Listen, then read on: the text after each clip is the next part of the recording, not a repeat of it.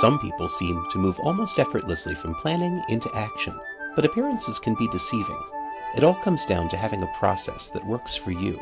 I'm your host, M. David Green. Hack the Process is a show about looking at the systems and processes that we build our lives around to support mindful, meaningful progress. This show explores ways that people get past that pivot point, from having a fantasy to putting something real out there into the world. If you're ready to stop planning and fantasizing and start taking action, let's hack the process together.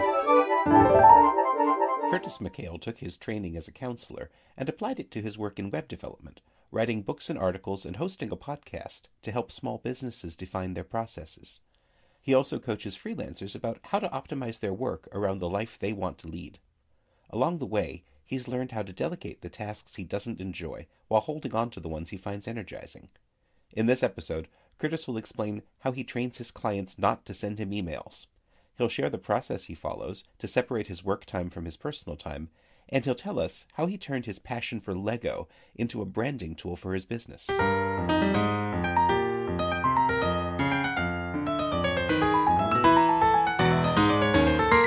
So today I'm talking with Curtis McHale. How are you doing today? I am doing great.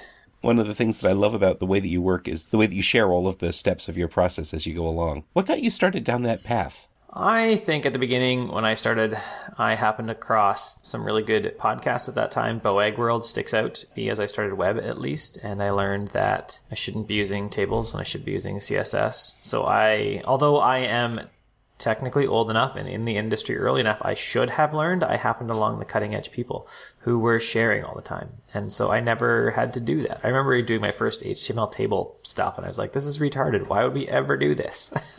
Because I had already spent, enough time not doing it. So I just think that also sharing, there's so much out there and there's so much good you can do. I know even when I'm technically competing for web projects against friends or competitors, I've shown them my proposal, said, this is what I'm putting out. I think you've missed this part over here.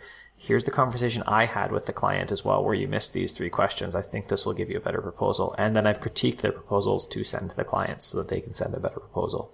Because there's plenty of work out there.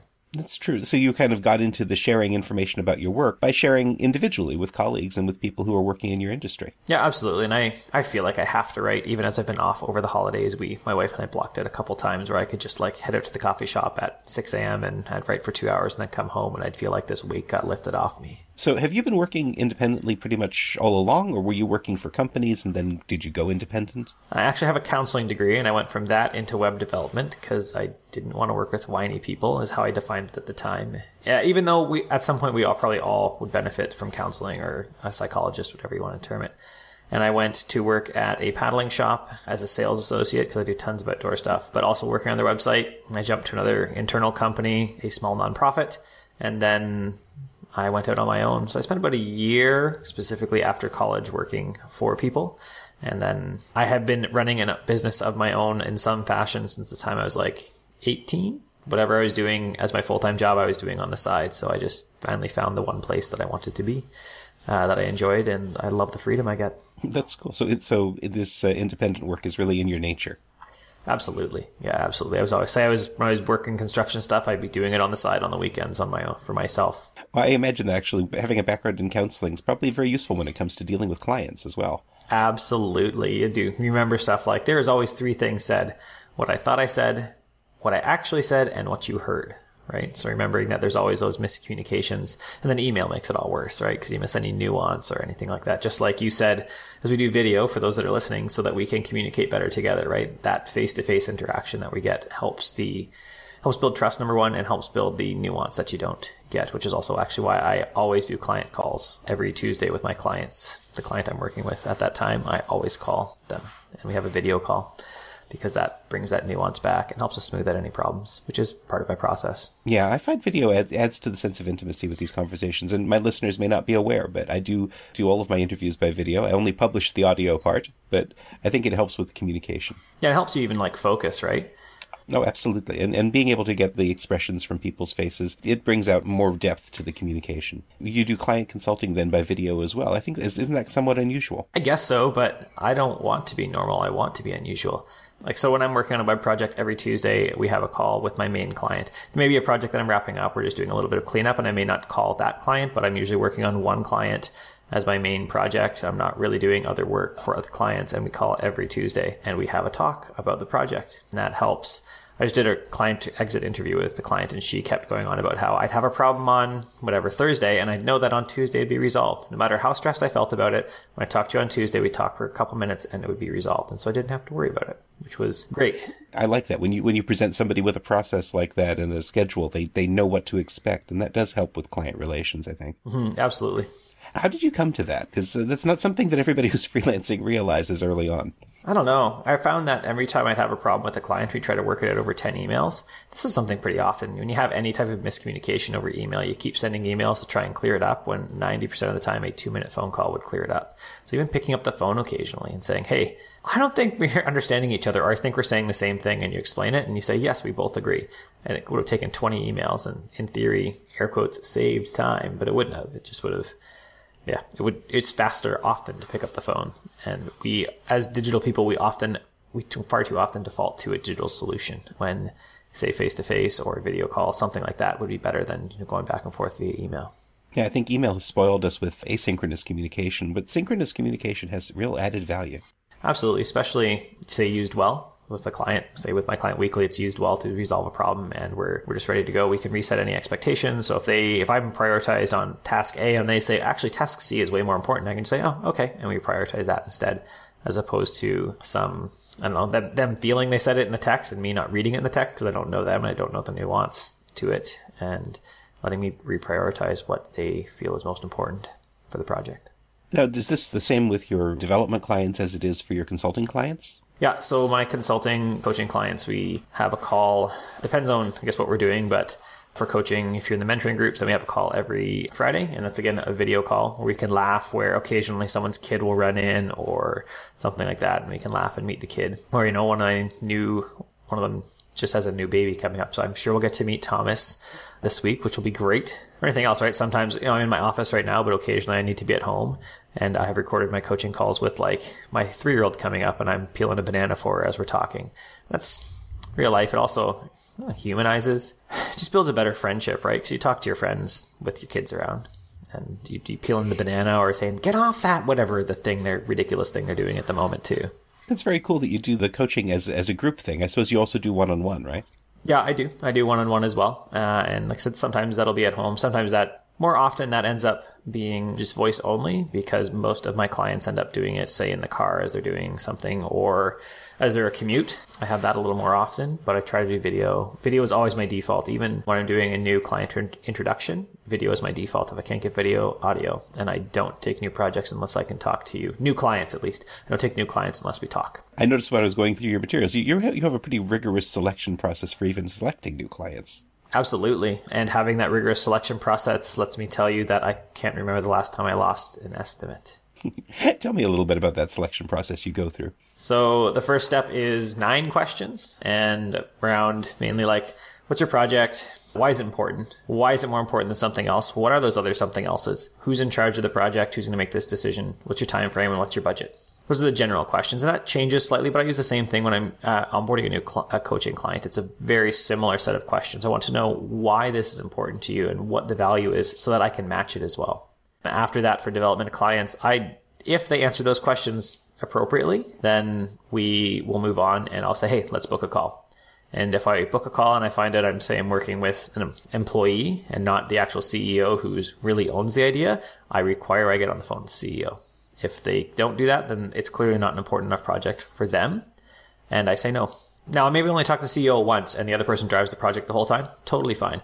But I want to talk to the CEO because I often find that what the employee knows and what the CEO knows, two diametrically opposed things, right? I've talked to an employee who's like, oh yeah, our budget's like, $15,000. And I talked to the CEO and he's like, oh no, we got like $800 to do this. That's it. Because if we do any more than $800, it's not a return on investment. And you find out wild things like that sometimes, and you go back to the employee and they're like, oh, I didn't know that. And so they need to go back to the CEO and say, we can't do it for $800. We need here's why we need more money for this. And they'll explain it, and then they'll work out the value, and then we can really come at it again. And maybe I only talk to the CEO once, and we have to reframe it a couple times. And I talk to the employee the rest of the time, but I have to talk to the business, to the person who owns the idea, right? At a large enough company, maybe it's a department head or a marketing person or something who owns the idea for real, but I always have to talk to them as well. I wonder about that, because it sounds like for people who might be starting off in freelancing, they might think about that and say, you're going to lose a lot of potential clients that way. No, you're not. You're going to lose a lot of potential pain in the buttness that way, right? If I send out an estimate with the example I gave, $15,000 for some project, and the person says, yeah, that's great, and I send out an estimate, and the CEO looks at it to approve it and goes,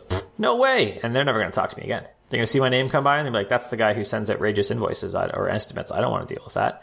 Once we recap and we reevaluate and we make sure everyone's on the same page, when I send out, a higher invoice or a higher estimate than they expect, well, that's not true. They do expect it now because we've had multiple conversations about what the value is and how it will work for them and what the cost is.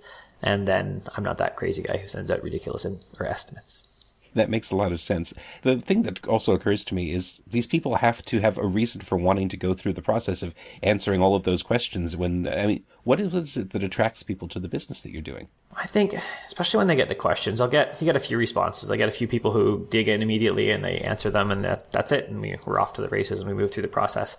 I get some people who get the questions and say, whoa, you are clearly different than I expected. I kind of figured I was going to be paying these types of prices, and I'm pretty sure you're more expensive. So I'm not ready for that yet.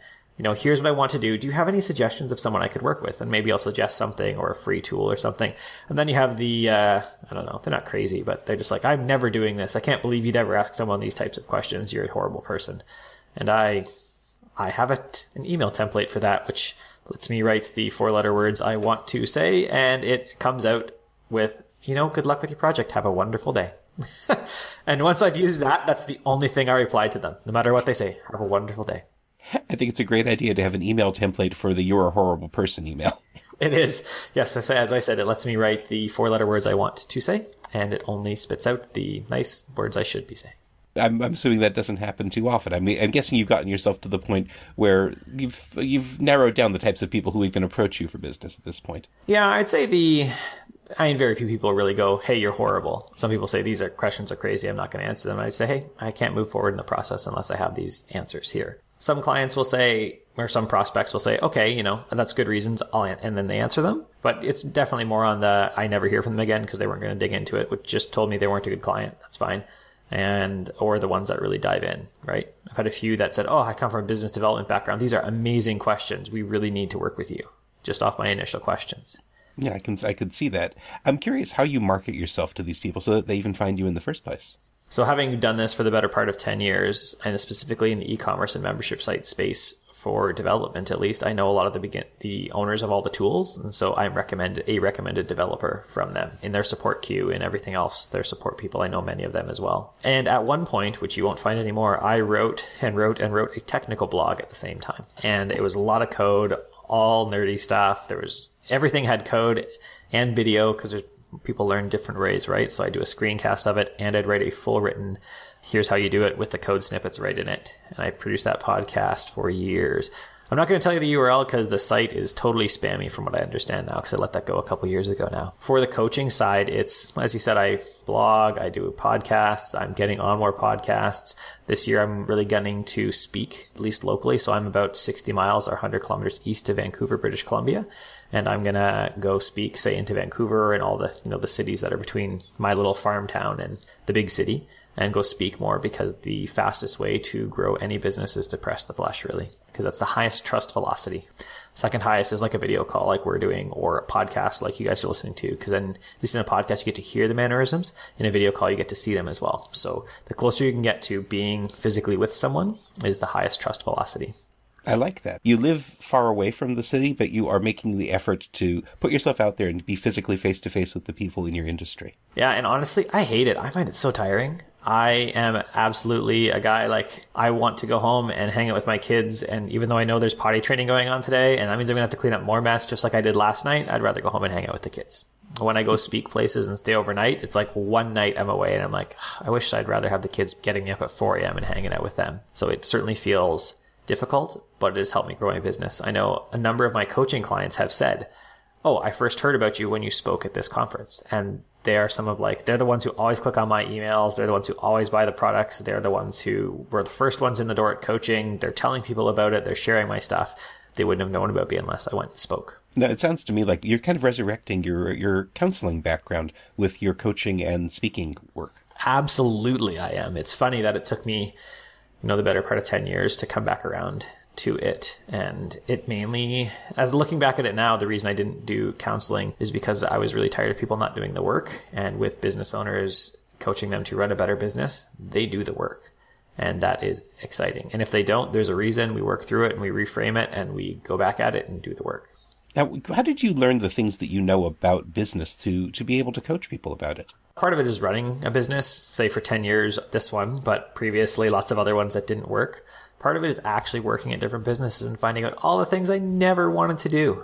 That's a good, I recommend that for people coming out of college and they say, I'm going to start my own business. No, go work for people. Even if it's bad, because you're going to find it, right, I will never do this in my business, right?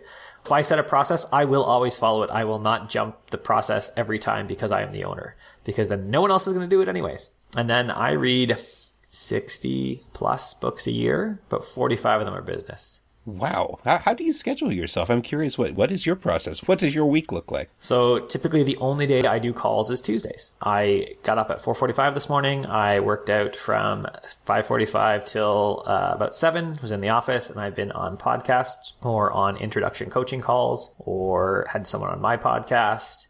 And then in between that, I had a gap today because one call missed. And in between that, I wrote emails. That was my secondary task on my list, was calls all day. If I have a space, write emails for the next month. That is my Tuesdays. I typically only do calls on Tuesdays. Mondays, I write and read, which is, again, most of my days start off with an hour of reading and an hour of writing. And that's it. And even if I have client work, I don't do it until I've done an hour of reading and an hour of writing. And then I will focus on my one client for the day. Sometime near the end of the day, I'll check my email and give it 25 minutes. That's it. If it takes longer than 25 minutes, then I just don't worry about it and I come back to it the next day. I just keep tacking away at it, and 99% of the time, it's fine. One of the reasons I can do that is because none of my clients send me an email. And if they do, they tell me in the project manager system that there's an email that they had to send that way and I need to go check it. And if they don't, that's their fault, because part of the onboarding process is that they say, I did read this project success page. They check it off and they say, I read it. And if you checked it off, it means you read the thing that says, don't send me an email, because I'm not checking it. So days I'm super busy, I won't check my email sometimes for 2 or 3 days occasionally.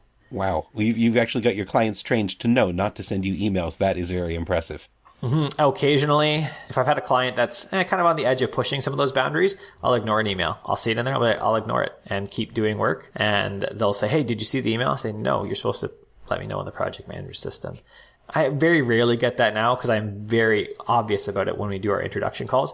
Are you going to send me an email? And they say, no. I say, good. If you send me an email, what are you going to do? Well, if it's an email that also, like, I had to send a support ticket that's copied to you, I will update that in the project manager system for you so you know it's there.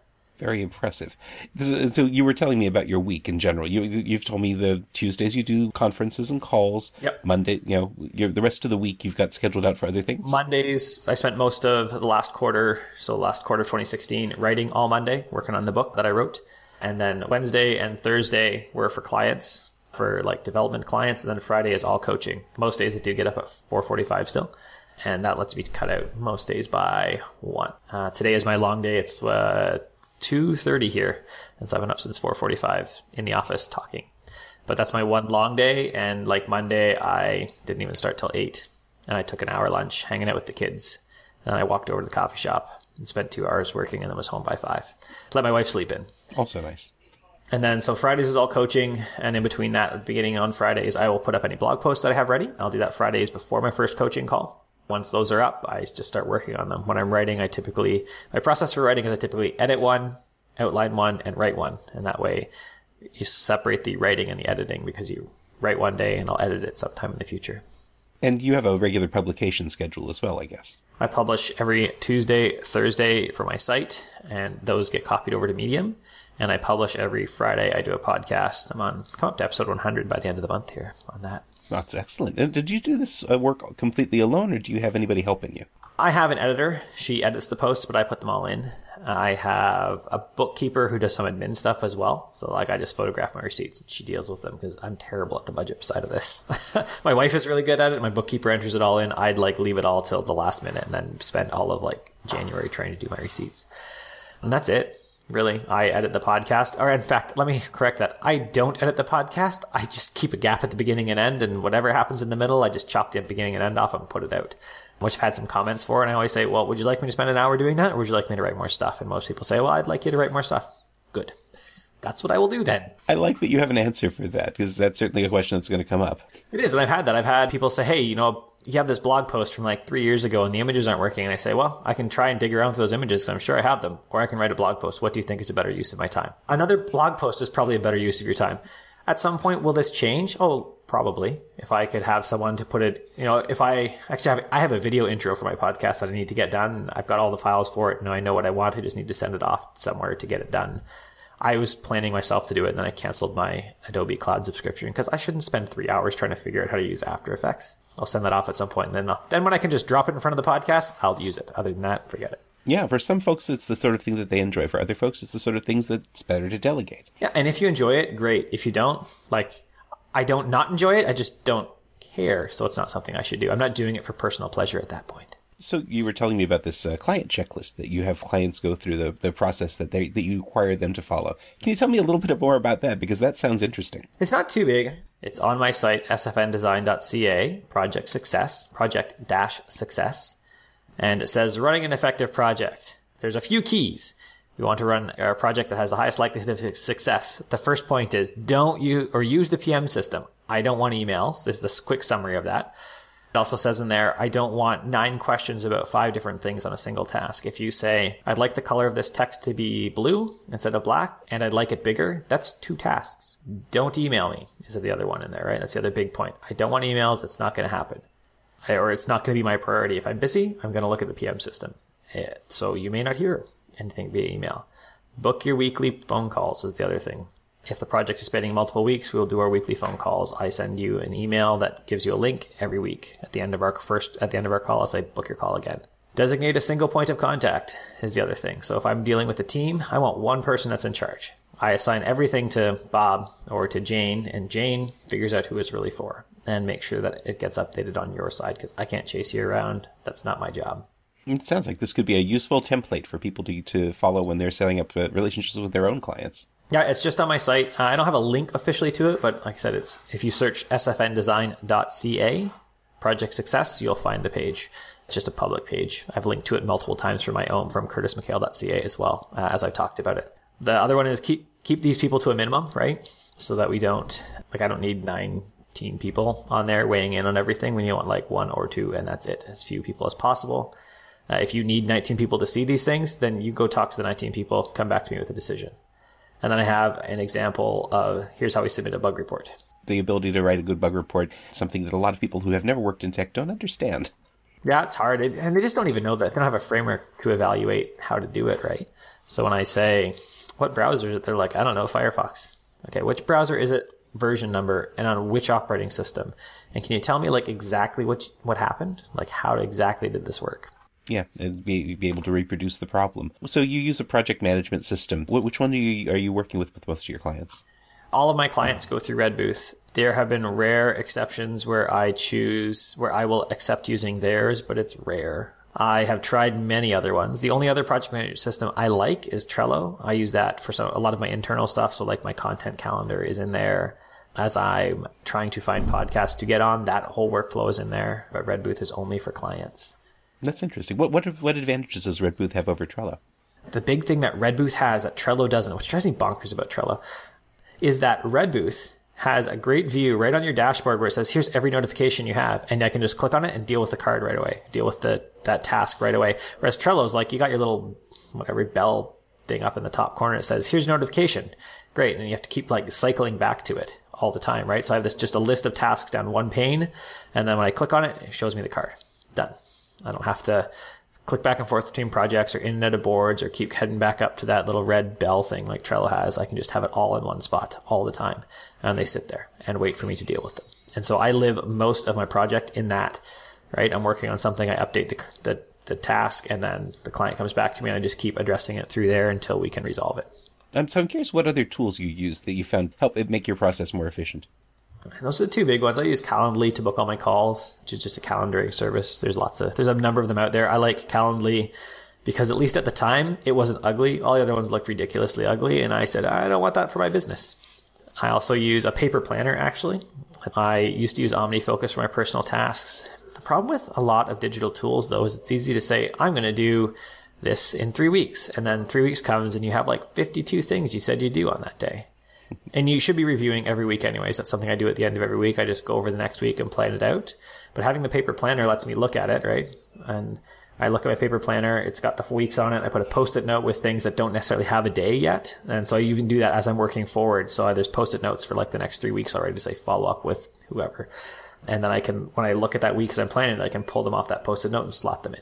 You're taking advantage of the limitations of paper because it forces you not to have too much. That's right. Or to really look at the gauge how big a task is, right? For me to put a post up on the site really isn't that big a task. It doesn't take me that long. For me to outline a whole post may take a longer time, so I need to allow more time for that, or to write a post or something like that. Well, I think probably the most complicated part of writing your posts would be creating the Lego characters, right?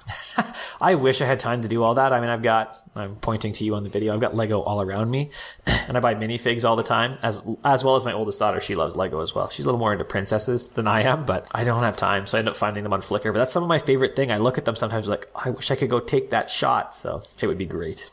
Yeah, I don't know if all of our listeners are aware, but you have Lego pictures on absolutely everything that you do, it seems. I know. It started, I found like 3 in a row, and someone said, how, you're doing all Lego pictures? And I said, that's a great idea. This is like a couple years ago now. So occasionally, if I link to a old post regularly, I will find a new Lego image for it if it doesn't have one. That's about the only thing I do to like fix old content is needs a new Lego image.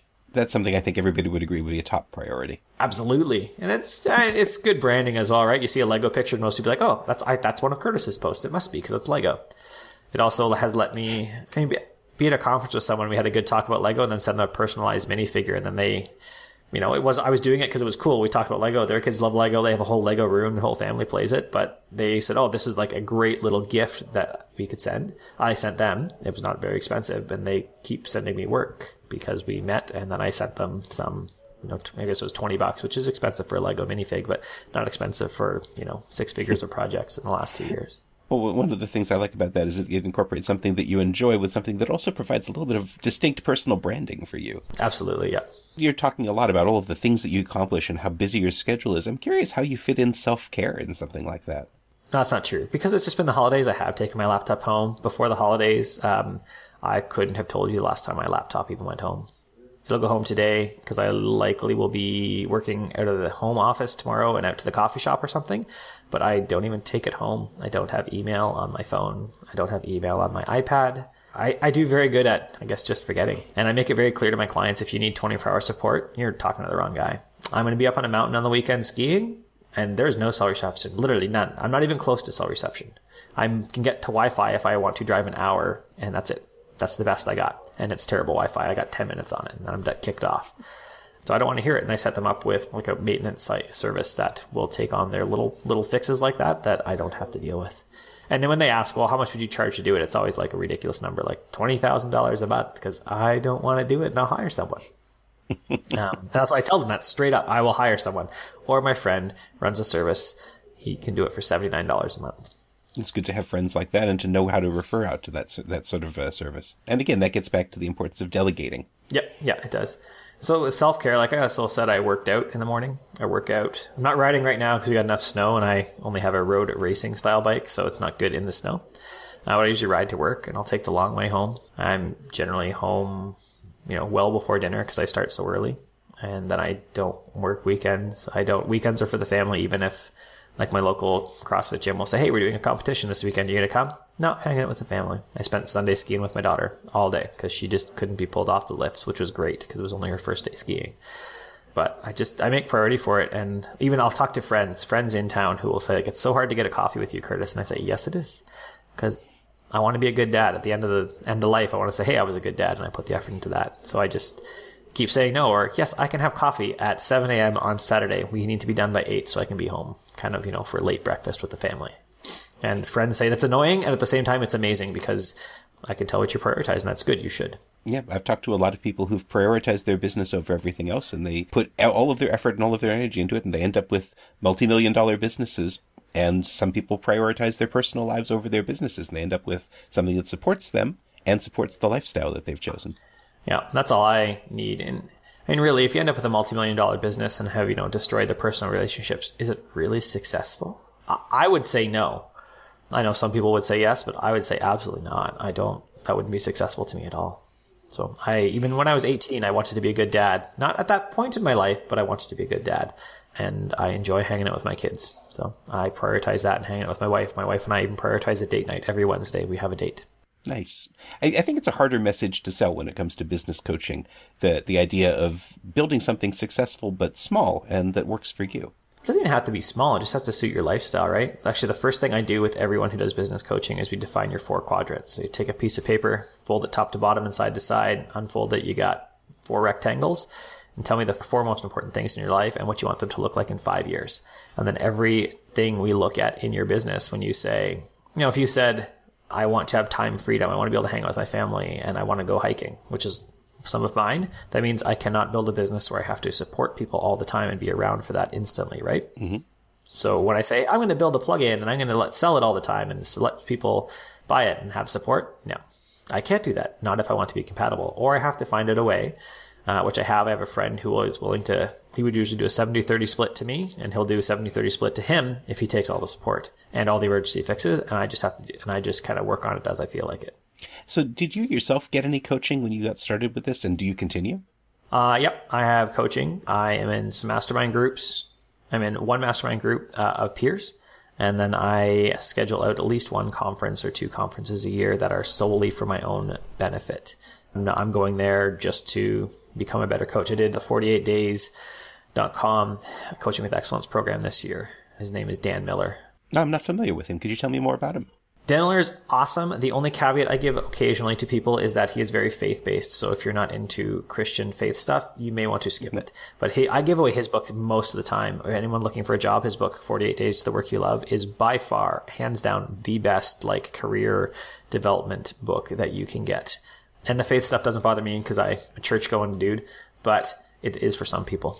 So that's my only caveat with his stuff, if that's really going to put you off. And in his podcast, he doesn't mention it much, but he does say, talk occasionally about his going to church or, what God's purpose is. And he means your why, or why you work, what your purpose in life is. Yeah, you're absolutely right. The ability to translate that language into something that makes sense for each of us is a very important part of that.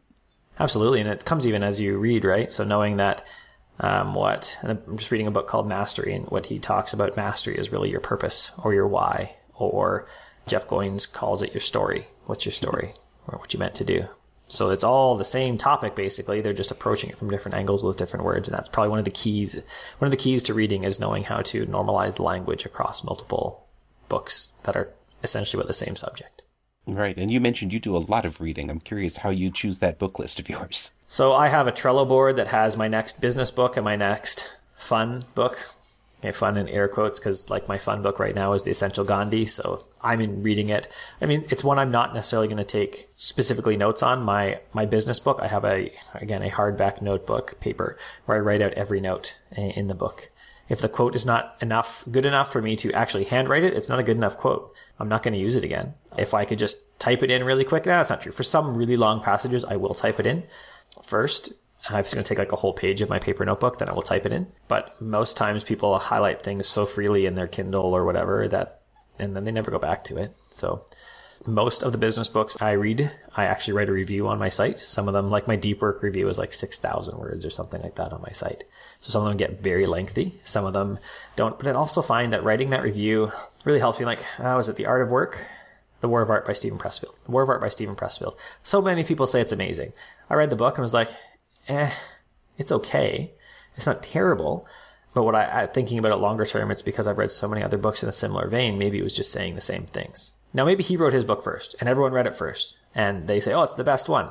But that's not how it felt for me. But writing that review of it, I sat back and wrote the review and I said, there's 15 great things in here. This is awesome. There was some real good meat in here, even in the book, that when I sat down and closed the book at the end, I was like, what is everyone talking about? Why is this so good? But there's still some really good takeaways in that book. Then usually when I finish a book, I go back and review a book that I've written a long review about as well, right? Because even though 6,000 words for deep work is a long thing to read, it's not 70,000 words, or whatever, how long the book is, right? It sounds to me like the process of writing the review is part of how you cement the knowledge in your own head. Absolutely. Even if you're not going to write a review, if you're going to read a book, I suggest you write the 3 things that you get out of it.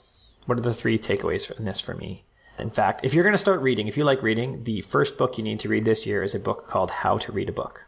It is a meaty tome to read. It was written originally in the 50s, updated in the 70s. So you may notice all authors are he in that book, and try to get past that. But the meat in there, even I recommended that to a friend of mine in college, and he's like, I only got through the first 2 chapters, but man, he's like, I'm reading so many more books and I'm getting so much more out of them, and I'm getting better marks for it. He has 4 essential questions, which are, what's the book about? What's it structured? Is basically, I'm summarizing them. Is it true in whole or in part? So what parts of this, are actually true? And the last question is the killers. What does it matter? Basically, what of it? Am I going to do anything with this information? Because if you don't do anything with the information, it's not very useful. That's a great book. And that's what I do in my notebook. I write down those 4 questions every time. And then as I start typing them in to my document later, I write those 4 questions across the top and answer them in summary. And then I start writing the big review. And then you share it, which is one of the most important things. You're putting it out there for an audience to get feedback and get that back and forth going. Absolutely. And even, I read really quickly. I know not everybody does. And I devote lots of time to reading because I don't really watch TV at all. And letting you pick through some of the best books, or pick say deep work. Okay, well, I already shut off my email and I get in the zone of focus really good. So maybe this isn't the best book for me and I'd go read something else instead, is useful. And like I said, it helps me so immensely in getting things out of the books and connecting disparate ideas from different books. Because I don't think I wouldn't be able to tell you right off the top of my head that Mastery and The Art of Work by Jeff Goins and all these other books are all talking about the same thing, your purpose, right? Your why. They're all the same topic. They're all revolving around the same thing. But if I didn't take time to really normalize that language and talk about it and review it and compare disparate ideas, then I wouldn't be as good at what I do, even in just communication with people. So I'm curious what you've integrated into your work, say in the past year, from the things that you've read. The biggest thing that I did was really start standardizing my work in deep work. That's the biggest wholesale change. I had done that a bit, and then I had got away. Just let myself get away from it, which happens lots of the time, right? You say, I'm not going to use my phone, and then you keep pulling the phone out of the pocket, or you use it twice, and then you keep doing it more. So you start drifting back towards, normal. That's the biggest wholesale change I made, is I standardized my week again, because I'd left myself get off of it. And that was after reading deep work and realizing that I was stressed out and there was a really good cause for it. And this is what I want to do. And I sat down and designed my ideal week. Spent an entire afternoon on a Friday going over my schedule and just blocking out 1 week on my calendar and what would it look like. That introspection is a very important part. And when you look at the business you've built for yourself now, how does it compare to what you thought you might be doing at this point in your life? Well, when I finished college, I didn't think I'd want to be coaching people or counseling people, I guess I would have called it then. But what I get energized with, despite me saying earlier, getting out in a big crowd of people feels so exhausting to go do that. This conversation right here, I feel energizing. That's how I feel after coaching calls too, when I get to talk to people and help. Right? Last Friday, a lady my coaching client said, I'd like to talk about, we have to fire this 4th employee in 4 months or something like that. And I'm super stressed about it, and I don't even know how to approach it, and I'm worried it's going to affect team cohesion. We spent an entire hour just basically spitballing what she could say and how she could approach it, and partially also convincing her that no, you do need to let her go, this other employee. And she said, you know what? I don't even feel stressed now. We got this under control. I need to have a meeting with the CEO. We need to get on the same page about it, but I know what I need to say, and we just need to come up with that. And I think this will be great. Thanks for your help. And I finished that, and I think, that was a win for the day. I'm helping someone. My why, and I look above my monitor right now. My why is I help people run the business they want so they can live the life they want to live. And I'm helping her run the business she wants so that she can live that life she wants to live. How do you see your business growing in the next year or two? I would like to purchase myself some more time freedom, and so have less need to do development work, move more towards coaching. Yeah, so I can pick 1 project a year or 1 or 2 projects a year for web clients that I really believe in. And I actually have 1 long-term client that financially probably doesn't pay off, but I like what they do. They help people have awesome marriages, and I think that is an very important thing. So I work for them at a highly reduced rate, and that's good. So I'll definitely have them around, and some other things that are like that, maybe. Some of my awesome clients, I built a homeschooling site recently, and that it was super fun. We talked about like I'd spend 50% of my client call on Tuesdays just laughing about the ridiculous things our kids did. And then we'd talk about, the real meat of the project as well. And we both had a great time. That's nice. So it sounds like you really do enjoy the hands-on work that you're doing in addition to the coaching work that you're doing. Yeah, I do. It's fun. I think the hardest part with development is that it doesn't give you a lot of time freedom, right? You got to put in, even if you're not doing hourly, if you're doing flat rate project, you've got to put in the time every day to keep that going. You can't decide, in theory, coaching, I could decide I'm going to go skiing 3 days in a week and do coaching 2 days a week, and that would be fine for a couple weeks because I'd be still coaching on those 2 days. My marketing would suffer. I'd be getting behind on some of my writing, yes, but personally, that time freedom feels very valuable to me. That's interesting. Do you have any particular process you go through with your writing? Is the longhand writing on paper obviously is not the way that you're doing your blog posts? Not most of the time, although sometimes I'll be sitting around at the kitchen table, and I keep a Field Notes Expedition pocket notebook in my back pocket because I also like to write notes when I'm out on trips, and so I just need waterproof paper, and I just have one notebook then. And I'll write down the idea in the middle of dinner. I'll pull it out and start writing down the title, and I'll write down, sketch out 4 or 5 points in a paragraph that I want to say. And sometimes it'll end up being two little pages, right? It's a pocket notebook, so it's little. And then I'll do that. When I'm reading a book and pulling a quote out, I will often, I have a little shorthand. It's a, checkbox and make a little square. And then WR means write. And I'll give myself an approximate title, and I'll put 5 or 6 points in there that I want to do. And then if I say I want to put that in an email as well, I'll just, do an up arrow, do another checkbox and E for email, and put an up arrow to say I want to email this as well. And sometimes I'll even pull out my book because I want to email that next week, and I'll transfer that page 227 in the notebook, get that quote and email it. So how can my listeners find out more about you and get in touch?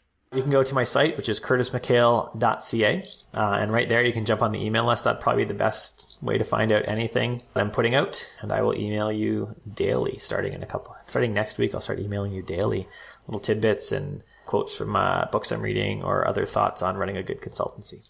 Wow. All right. Well, thank you very much. I appreciate you being on the show. Thanks for having me on. Are you glad you listened to this episode of Hack the Process? Then take an action now. Make a note about something you just heard and how it's going to help you as you hack your own process. And let me know about it. This has been M. David Green, your host for Hack the Process. You can tweet me at Hack the Process, leave a review for the show on iTunes, and visit hacktheprocess.com to check out the show notes for this episode and join our community of process hackers. Thanks for listening.